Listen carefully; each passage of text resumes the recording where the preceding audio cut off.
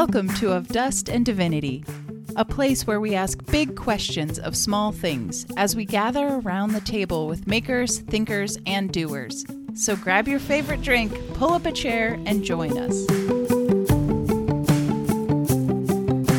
And now, here are your hosts, Caben Kramer and Chris Quant. So, Chris, how are you enjoying this conversation on death? Wow. Caben, I want to go to bed and kind of curl up in a ball and maybe not get up for a few days.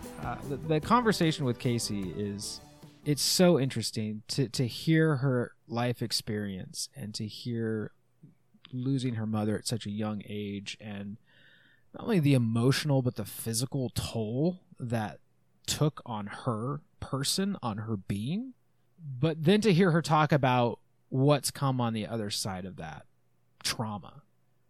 And as I was listening to the episode, I was looking, or I was making notes of words that she mentioned that have never been even in my presence, like social distancing. Over a year, like that word never existed in my life before. New lexicon. New lexicon. Yeah, Thank new you. words here. Yeah.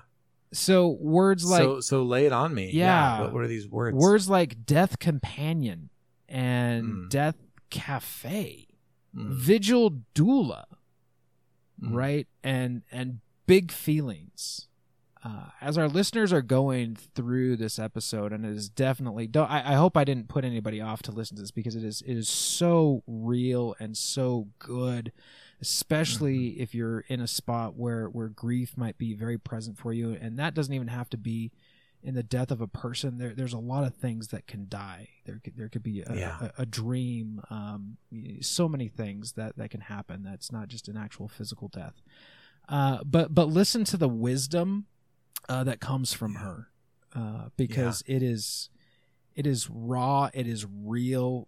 I feel like there's so much that's untapped, Caben, that you help to help bubble up to the surface, that even as she's learning to step into this role, an actual death companion, I learned is an actual thing. Well, yeah, and because of course she does share her story, and it is really such a powerful story. And then she just kind of guided me and really all of us then, kind of by proxy, into this deeper understanding and way of thinking about the world and of life. And so it's a powerful biography to hear, and it's like got the companion workbook to go with it of like, here, there's just so much wisdom, like you were saying, so much wisdom in this episode. Yeah, there's something here for everyone. Yeah, and give us a quick intro of Casey, just who she is and how we know her and kind of what she's doing. On it, this is kind of what I love about Instagram. I am all up in my DMs all the time. Anyone who's DM'd me on Instagram knows that, like, I love replying to your DM. And so way back in April, Casey was one of the people who just jumped in our DMs when things kind of went crazy with Sharon Says So and our walnuts. And I was talking about something on the farm, and I don't even remember what. And she just wrote back and was like, hey, I'm really glad you're talking about this. Like, this is something that I'm actually going even further into. And by being a death companion, I'm like, oh, tell me more. Wow. So we just set up a time, and I was like, hey, look, I've got this podcast I'm doing. Like, I don't know anything about you, and I want to know everything about you. So let's just sit down, let's talk. And so this interview that you're about to hear is the first time that we've ever actually spoken. And so, yeah, it's very fresh. It's very new. A lot of the people that we have on the podcast, I've had some other connection to through life, some other kind of relationship. So I know a little bit about maybe what we're getting. And with Casey, it was really fun just to kind of go in. I don't know anything more than you do as a listener. And so let's just unpack what that is and what it means. Let's all learn together. So that's kind of how we know each other. And she does a good introduction of herself. But yeah, she's over on the East Coast, right? So we're about as far away across the country as we can get from each other. And that's also kind of representative of our lives too, right? Like we're just coming at life from these very different perspectives, but it's also really beautiful and good, right? And I have a good life in California. She has a good life in New York. And same way, like in our worldviews and our lifestyles and our pursuits, like it's still good. and it's also very different from each other, and that was really fun to have together at the table as well. Yeah, and so much good stuff there. So I say let's step out of the way and let's actually let Casey do the talking here and jump right in. Okay, as we get into it here a little bit, I'm curious. This might be a launching point. It might not be. I noticed that you have a tattoo on your arm, on this arm right here. This one? Yeah. What does that say? That's actually that's very funny that you asked about that, because I had an interesting thing happen with this tattoo, and it is a launching point. Perfect. Look at that. Tattoos are always great stories. So this says, "I am because you are," and this is in honor of my mom. Who passed away when I was 18 of lung cancer. And it's also in honor of my daughter. So it's, I am because you are. I am your daughter because you are my mother. And I am your mother because you are my daughter. So it's kind of like a generational connection, honoring like my mom's presence. And, you know, even though she's not here, and honoring my motherhood and her motherhood and my daughter and all of that. Wow. And it's bizarre that you bring that up, because so I live in a 2-family home. I'm up on the 2nd floor, and recently a new tenant moved in downstairs, and she's probably in her mid-20s. She's really nice. When she first moved in, my daughter and I like baked her cookies and welcomed her to the neighborhood, and we've kind of been getting to know her a little bit. And last week, you know, she texted me and she was like, "Oh, can you guys come downstairs? I just want to give you a few things just to say thank you for like being so welcoming." She also had like a new kitten she wanted us to meet. So she gave us some cookies. She gave me a toy for the dog. We met the kitten, and she looked at my arm and she was like, "Wait, what does your arm say?" I told her, and she lifts up her arm, and in the same spot on her arm, she has the same exact tattoo.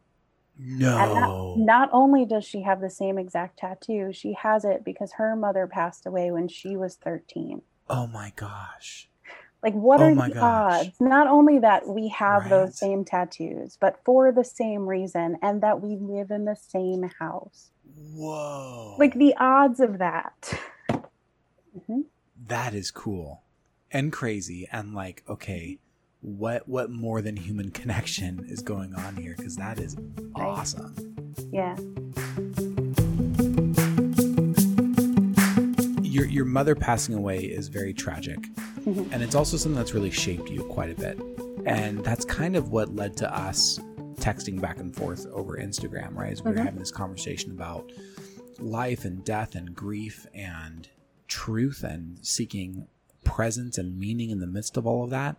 And I think what you're bringing into the world is just really beautiful and good, and should be shared with more of the world, which is why I'm excited to have this conversation. So as you're thinking about that, this is obviously a very public conversation, so I want to respect a lot of the privacy, but just as much as you want to talk about kind of your journey and your story to kind of become the person you are now, I would love to hear that. Sure. So I grew up on Long Island. I was born here in Setauket, a couple towns over. My dad was a pediatrician. My mom was an art librarian, and I had an older brother, and had a very happy, privileged life. And when I turned 7 and my brother was 8, my mom was diagnosed with stage 4 lung cancer. She was 38. She never smoked. There was no reason for her to have lung cancer. There was no like exposures. There was no, nothing in her life would have led her to have lung cancer. It just was kind of this freak thing that happened. And at the time they told her that she had 6 months to a year to live. And she was like, no, I've got 2 young kids. I'm going to watch them grow up. And with like sheer will and force, she lived for 11 years. Those 11 years were amazing, painful, and everything in between. And in that time, she had experimental procedures, experimental drugs. She had one of her lungs taken out, along with multiple ribs, like the part of the lining of the heart, part of her diaphragm, she was the 11th person to have that procedure and survive. She had multiple types of chemo and radiation. She had very short periods of remission, but for most of those 11 years, she was sick.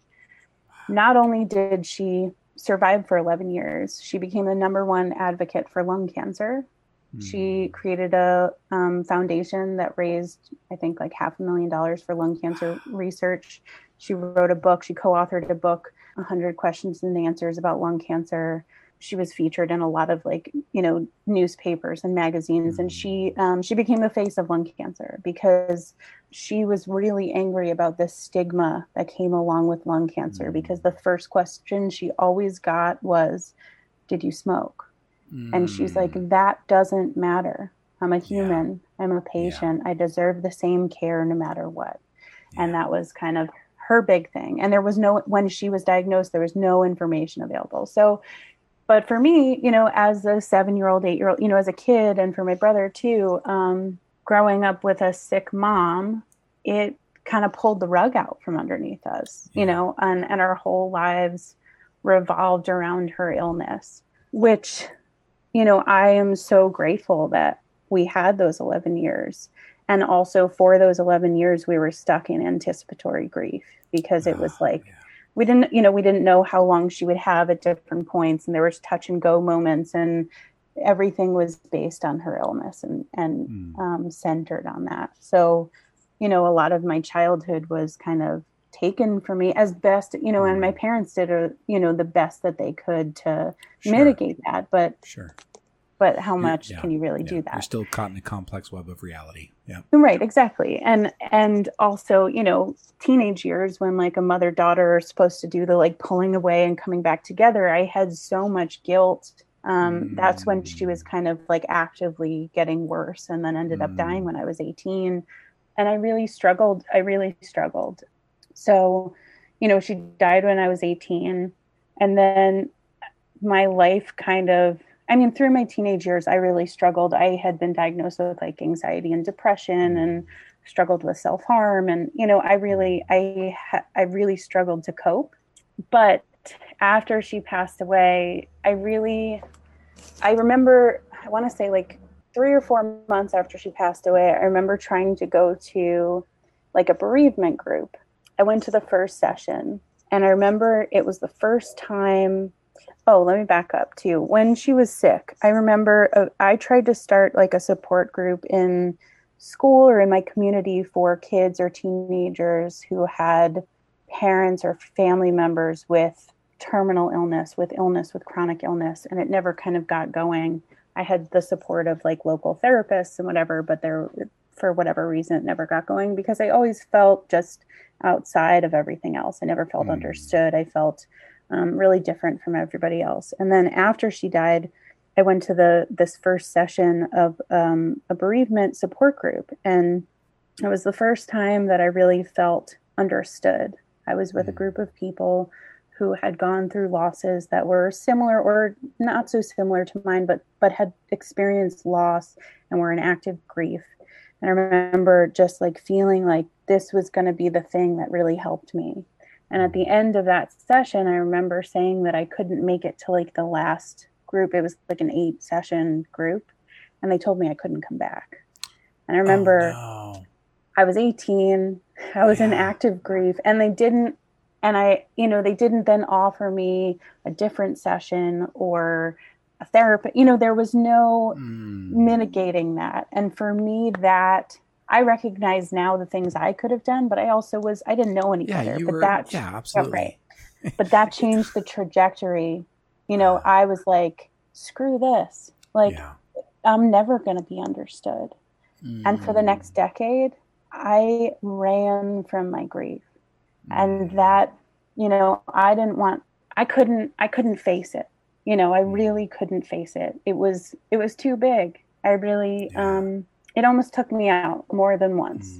I've struggled with mental illness. I've struggled with addiction. And I think a lot of that has to do with, I don't think it's all caused by complicated grief, but I think it's complicated by the grief that I experienced and was unable to face and get the support that I needed. And I think also, I think as my mom was dying, when we had hospice people in the house who were wonderful, I knew that I was meant to do that work in some way.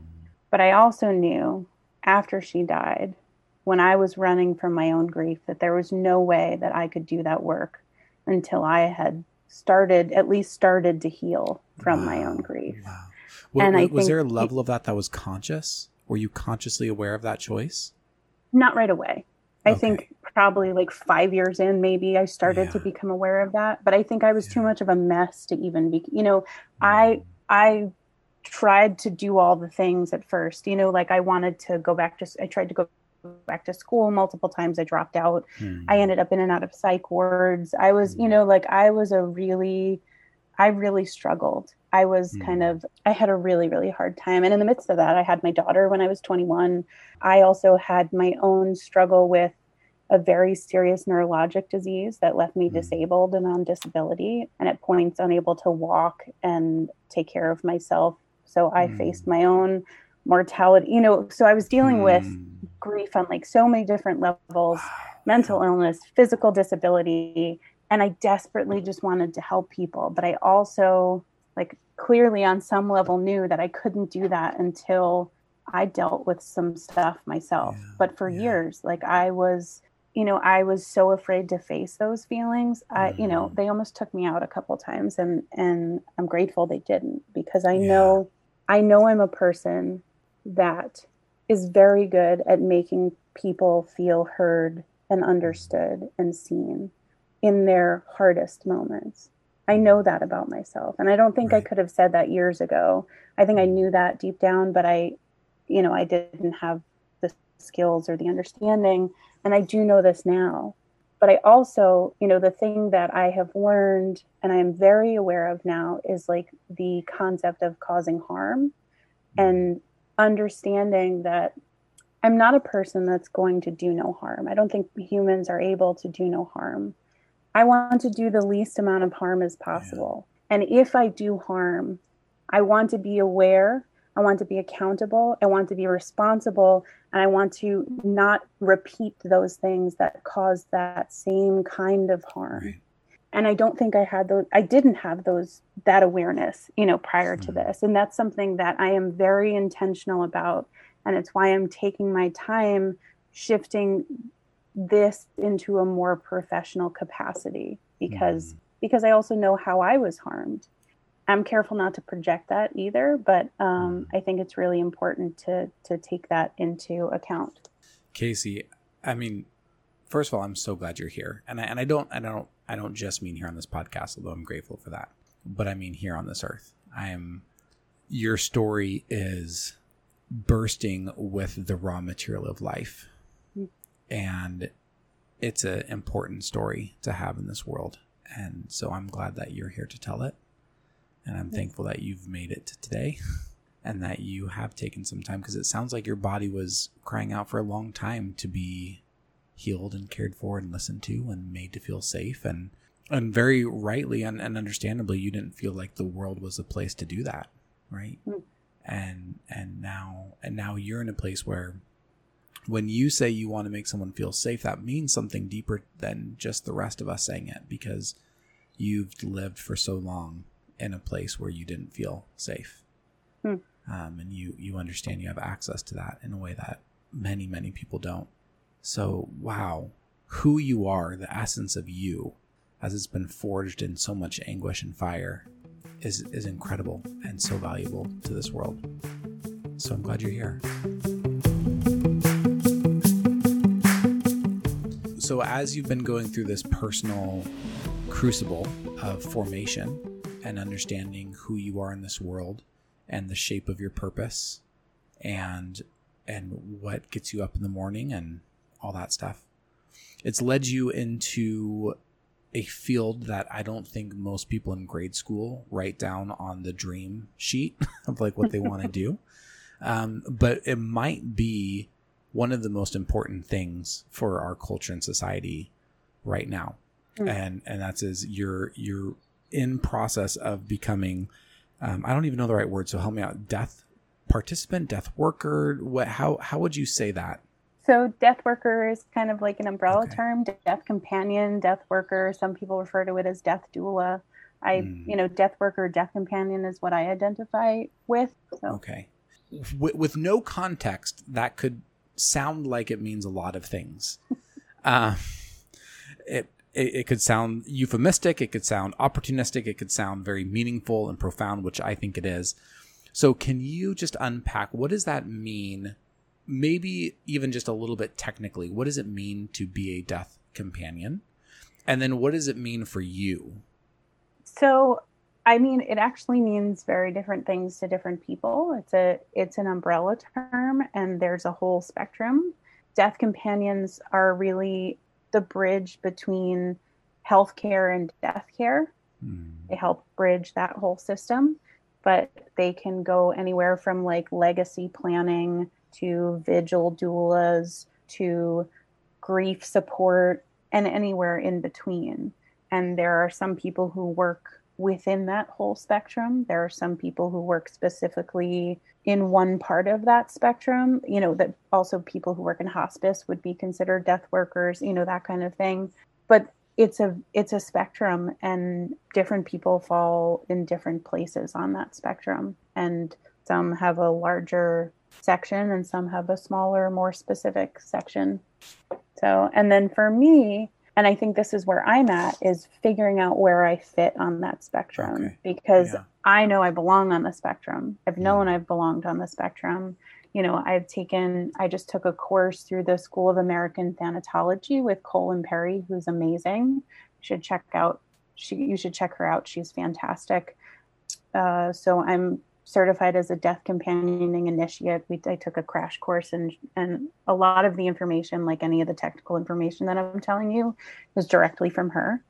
So I just took that course. I'm also taking a course through the Elizabeth Kubler-Ross Foundation, Compassionate Bereavement Approaches, during at my local hospice, which I just started recently, and that's been really amazing. Just got my foot in the door there too. And then I'm trying to figure out where I fit in the spectrum, because there's a lot of different ways that it can work for different people. And sometimes people shift throughout their life, depending on what their needs are. So, Sure. And it sounds like there's, as you're talking this and I'm receiving it, it sounds like there's some elements of death care that focus on the community around the person or entity or group going through death. There's another element that focuses on the individual themselves. And then maybe there's another element that focuses more on the systemic economical side of things, the more kind of finance side of things. It's this totalizing impact, right? Right. To give you like a more specific definition of like a death companion, it's somebody who provides non-medical and non-judgmental support through the loss journey. And they can also they support any team members. They support family. They make referrals and recommendations, and they can also provide community education. So there can be kind of more specific support around a client and their family who are going through a loss or grief journey. And then there are also companions who educate community. They hold things called death cafes where people come and talk about death, or they hold information sessions, all sorts of things like that. This is such a universal experience, right? The universal experience. And yet it's so under the covers of culture. And it sounds, as you're describing this, I'm like, wow, I've never even heard of a death cafe, but I'm sure if I took some time to find one, there's probably one within driving distance of me at some point in the next month. And yet it's just so submerged. Is that conscious on the part of the community because it's such an intimate experience, or is that subconsciously reacting to kind of culture's abrasion to death? What's going on there? Do you know?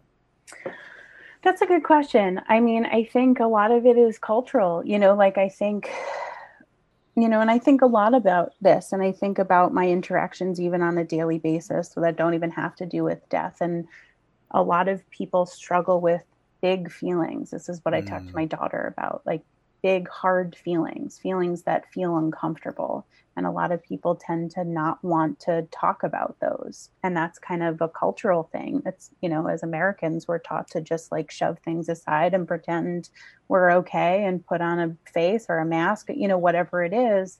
And I think, you know, death is one of those things that brings up all the hard feelings.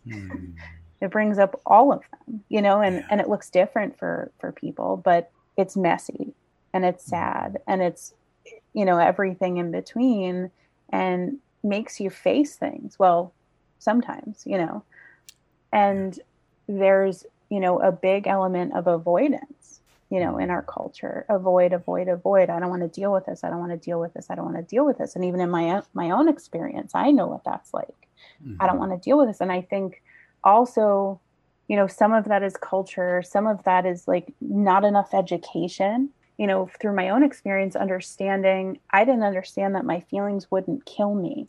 That literally was not something I understood, you know, and then just access to support. Yeah. That's, you know, there's so many levels to it. So like there's the culture, there's access, there's support, there's, you know, there's all these different levels, and death is really, you know, it's just a taboo subject, but death is universal. It's inescapable, you know, like it happens to all of us, literally cannot prevent it.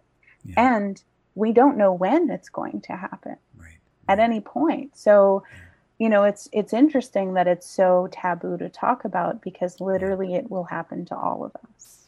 I have some thoughts on why it's taboo, but I'm curious as someone who has lived much closer to it. So there's the avoidance piece. And as you're talking about that, what was coming into my consciousnness as you were saying that was the avoidance piece seems to be a survival tactic, but it just plays out as disrespect for yourself and your own human needs, and also for a community in grief, right? In wider culture. So there's that piece that kind of makes it taboo because we're all wired to avoidance. But are there other elements that you've thought about that you say, yeah, actually it's kind of this belief about our culture, or this lever in our economics, or this religious structure, whatever it is, that leads to death being so taboo? So I think fear is a huge aspect. And actually something I learned is that studies show that the more religious you are, the more likely it is you are to be afraid of dying. 100%. So I think religion plays a big part in that. And as somebody, I am not religious, you know, it's interesting. You know, I've had my own fears around people in my life dying. I don't personally have a lot of fears around my own death.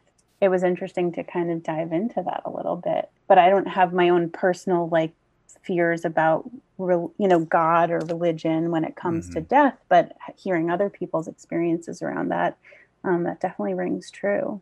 I would be interested to hear your thoughts on that too.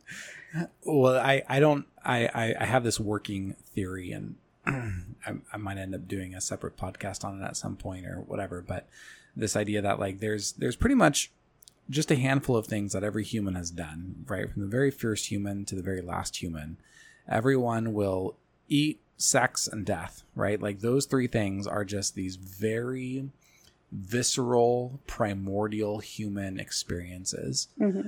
And I've been thinking about those three in particular for two reasons. One, because I read a neurobiology study that talked about how when engaged in any one of those three things well, that is in an honorable way, in a way of presence and attentiveness, your body forgets about time. When you're eating a good meal, when you're having good sex, when you're beside someone on the journey of death, or when you're going through that journey yourself, time as a construct evaporates, because there's something about these three things that is stronger than time, that is deeper than time. It's more human than time. And I also think about it because I've been reflecting on my own religious experiences, because I grew up very religious, and moving out of that into more open spaces. And I think about, you know, the way that the church structures its sacraments are all around food, sex, and death.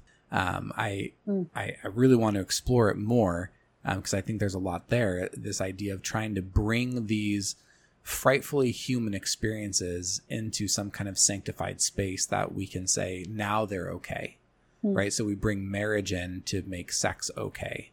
We bring communion in to make food now okay. We bring baptism and funerals in to make death now okay. And so we build these rituals around these primordially human embodiments. Mm-hmm. And so I think that's one, and sex and death are two things that religion is still really repressed in, right?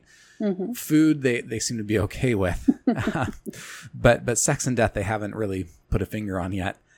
But there's another element in death for me that is really interesting is death seems to conflict with our economic models of prosperity, because when we think of economic prosperity, we think of constant growth, where death is not in the picture. Companies cannot die. Companies are eternal. Literally in the charter of corporations, they are in perpetuity, right?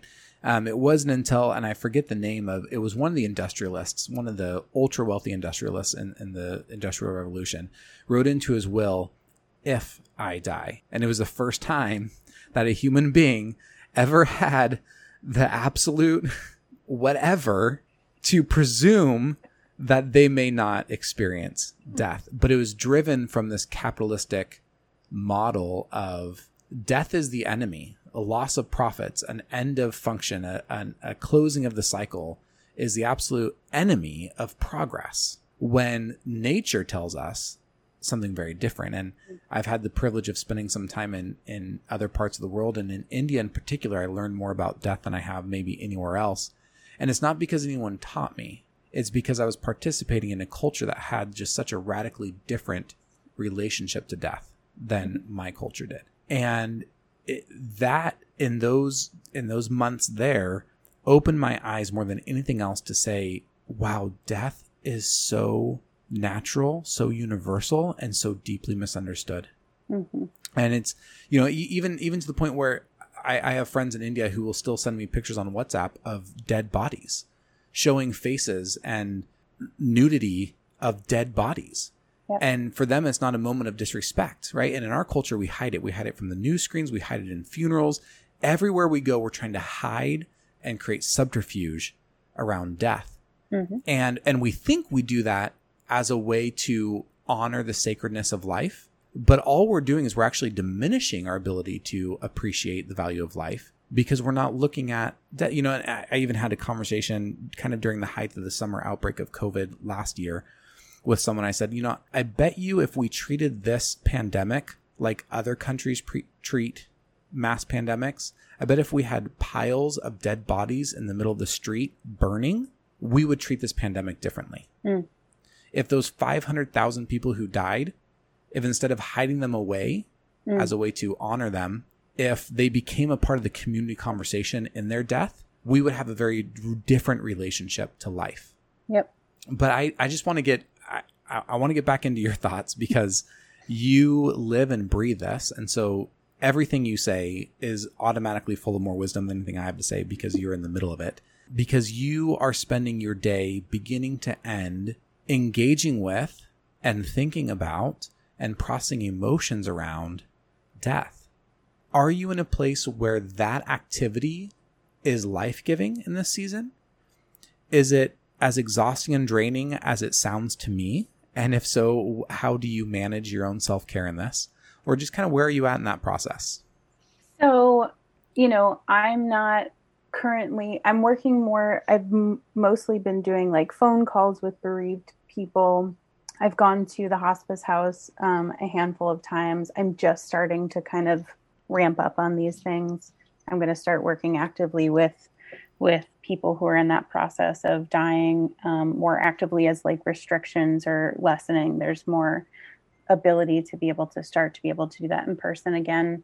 For me, when I step into the hospice house that I'm volunteering at, I feel full. And I know like I have to manage and make sure I have to manage my compassion fatigue and things like that. And it's not something I can do every day. That's also, I do other stuff. I have a part-time job in healthcare, and I can't do this full time yet. That's something that I'm trying to figure out how to mitigate, but I will do this full time, because, and I've talked to a couple friends about this too. I know that most people step into a hospice and that's not where they want to be and probably feel drained after that. And for me, stepping into that house makes me feel so aligned and helps me realize that I'm in the right place doing what I'm doing. And I think, you know, also as somebody who struggled so long with my own grief, with my own mental illness, with also my own disability and not being able to work or feel valuable in the ways that I like to contribute, being able to like fulfill a purpose that aligns with what I want and what I can give is something that fills me up. But, you know, realistically, it is a job that's draining, you know, and I think that's what's also so important and amazing about the fact that death companions can work on this spectrum, so that at any point, you know, if you're working in a specific point, if you're, you know, as working as a vigil doula and that you become burned out from that, you can kind of switch over to like educating the community, or you can do something, you know, there's ways to kind of mitigate that burnout, or you can do that ahead of time where you only do this amount of time per month, or, you know, but that takes trial and error too, you know, and I'm just kind of beginning to figure that out for myself. And, you know, that's, I think will take a lot of mentorship and guidance. And I have some good people in my community that, you know, counting on and have been wonderful and helpful to guide me through this process. So, yeah. So it doesn't even just have to be one thing, but maybe something that's kind of top of mind that you wish that everyone listening to this knew about going through the journey of death or going through it with someone as a companion. What is it that you wish that more people knew that you see most people lacking? That's a good question. I got to think about that one. I think this is something that, you know, and this is something that was stressed to us in one of the courses I took. And I think I had an understanding of this beforehand, but I don't want to like take her word. So this Cole and Perry taught us about this, is to meet people where they are. As somebody is dying or somebody's family member is dying, you don't want to push your agenda on them. You know, like I may be working with somebody who has very different values or beliefs than I do, or I may have an idea that may seem great to me, or I might want their death to look a certain way, or I may have, you know, it's their death. Yeah.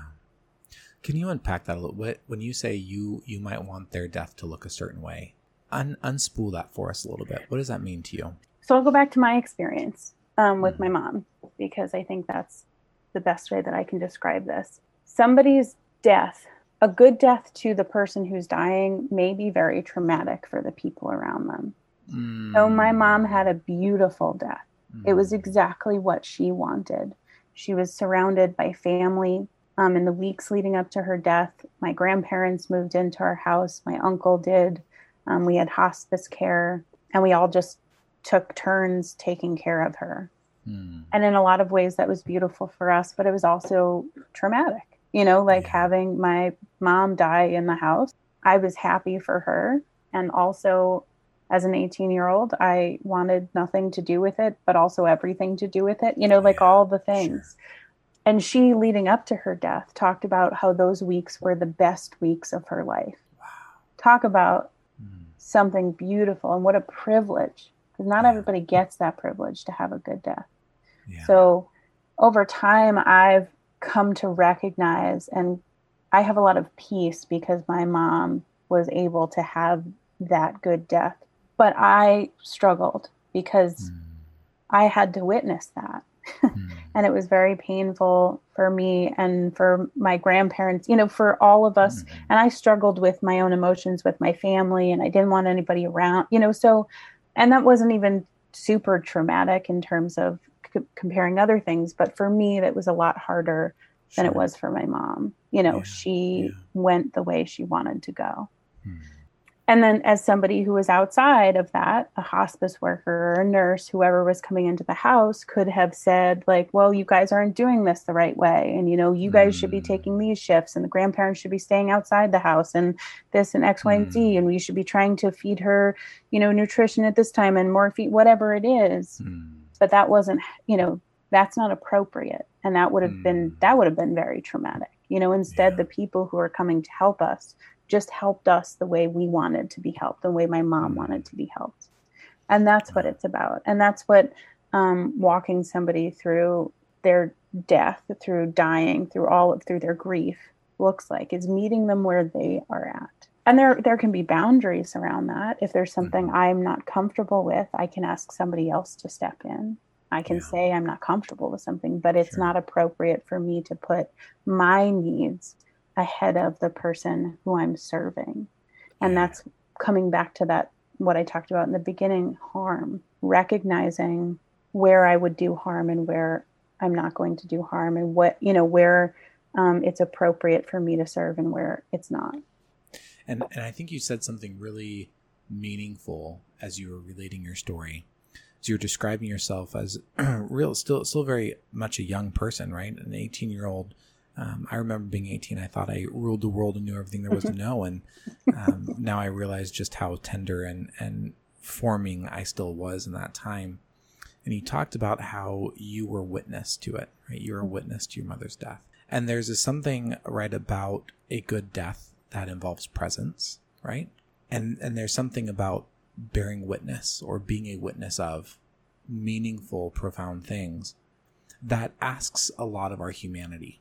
So I'm wondering, is there a way to bear witness to death that isn't traumatic? Like, is it supposed to be? Like, is that part of the design of the event, is that it is a little bit traumatic for the witnessers?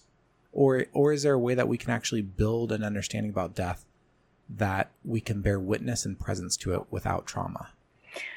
I think that's deeply personal, but I think there is a way to mitigate trauma. I think there's not a way to prevent grief, and I think for me, trauma and grief were so interwoven because of lack of support, like all the things I discussed before. But I think there are ways to, I don't know if you can prevent trauma, from somebody who's experiencing a traumatic event and somebody who they care about or love who is dying. But I think there are ways to, I don't want to say lessen the intensity of that trauma with support, with education, with understanding, with which that's what we're lacking.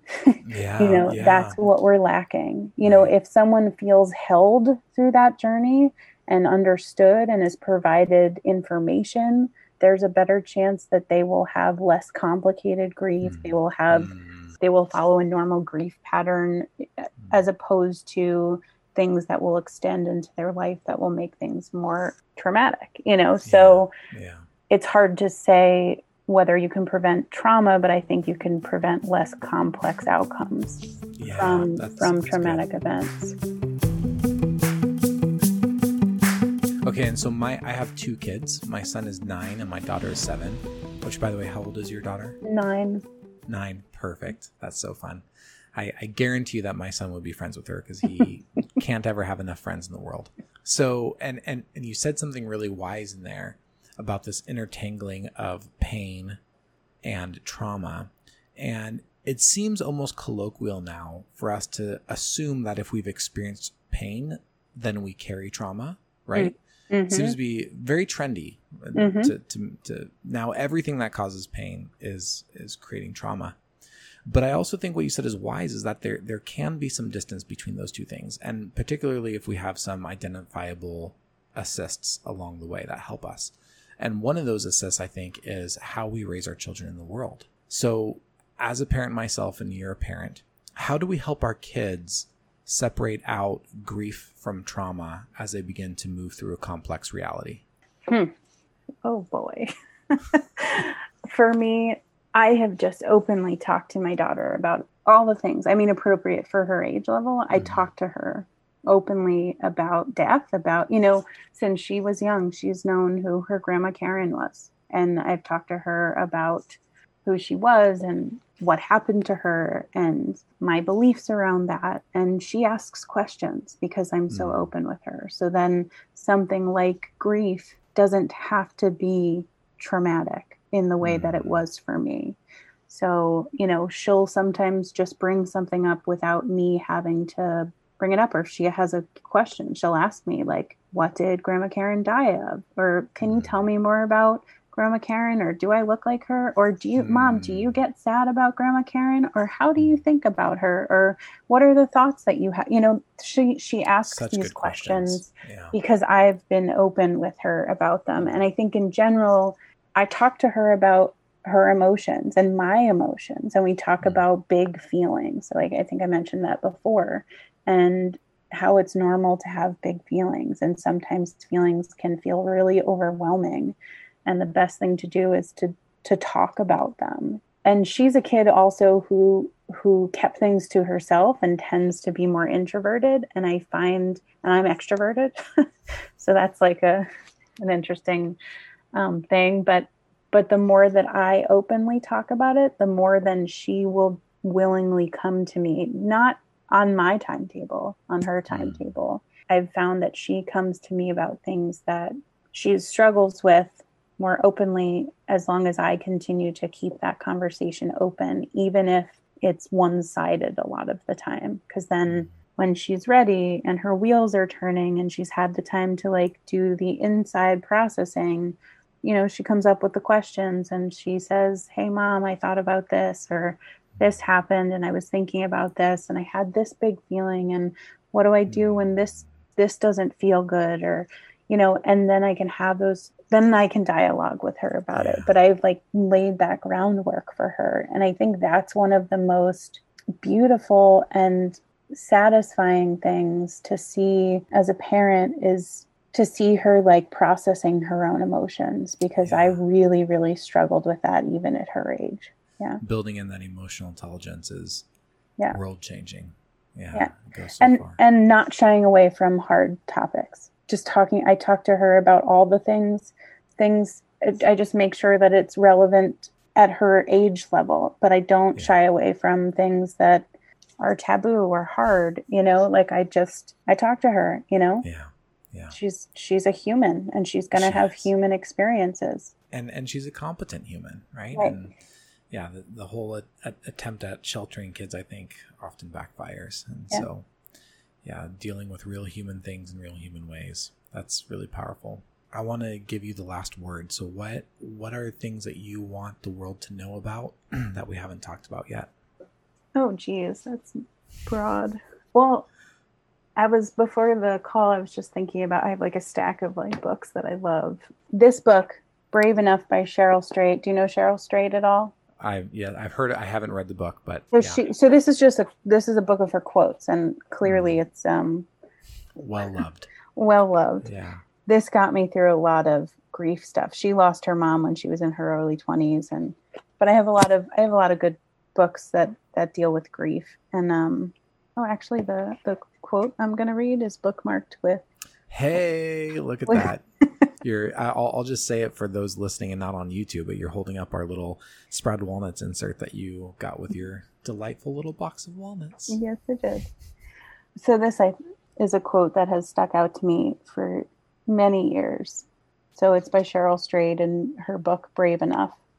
And it's, if as a culture, we don't bear witness to grief, the burden of loss is placed entirely on the bereaved, while the rest of us avert our eyes and wait for those in mourning to stop being sad, to let go, to move on, to cheer up. And if they don't, if they have loved too deeply, if they do wake each morning thinking, I cannot continue to live, well, then we pathologize their pain. We call their suffering a disease. We do not help them. We tell them that they need to get help. I just think that captures so much of how our culture deals with grief. We can do better. Yeah, we can. We can do better. We can do better by having conversations, by when people are grieving, asking them, how can I support you? Asking them about their person. Yeah. Showing up, holding space for people, just being present. And it can be hard and it can be awkward, and it can bring up feelings for everyone involved, but it's important. It's necessary, and it makes us better people. Wow, Casey, goodness, I've really enjoyed this time, man. Me too. It's the real waters of life, and There's a lot of truth here in your person, in your being, and not just in your words. Although that too, definitely. So thank you so much for showing up. Thank you for being present. Thank you for your story and your wisdom. It's very meaningful. Thank you for having me. It was really wonderful. And that's our show. If this conversation was meaningful to you like it was to us, leave a rating and review so that more people just like us can discover this podcast and join the conversation themselves. Thank you for listening. We're so glad you're here, and we'd love for you to join the conversation too. But hey, you've heard enough of our voices. For show notes or to connect with this community of seekers, visit us online at ofdustanddivinity.com. Partner with us on Patreon and get access to exclusive content, merch, and hidden perks. Go to patreon.com/ofdustanddivinity. Join our Facebook group, Of Dust and Divinity Podcast Community, and engage with us on Instagram at ofdust_and_divinity. As you go through your day, remember these words of Rainer Maria Rilke. Be patient toward all that is unsolved in your heart, and try to love the questions themselves. Do not seek the answers which cannot be given to you, for you would not be able to live them. And the point is to live everything. Live the questions now.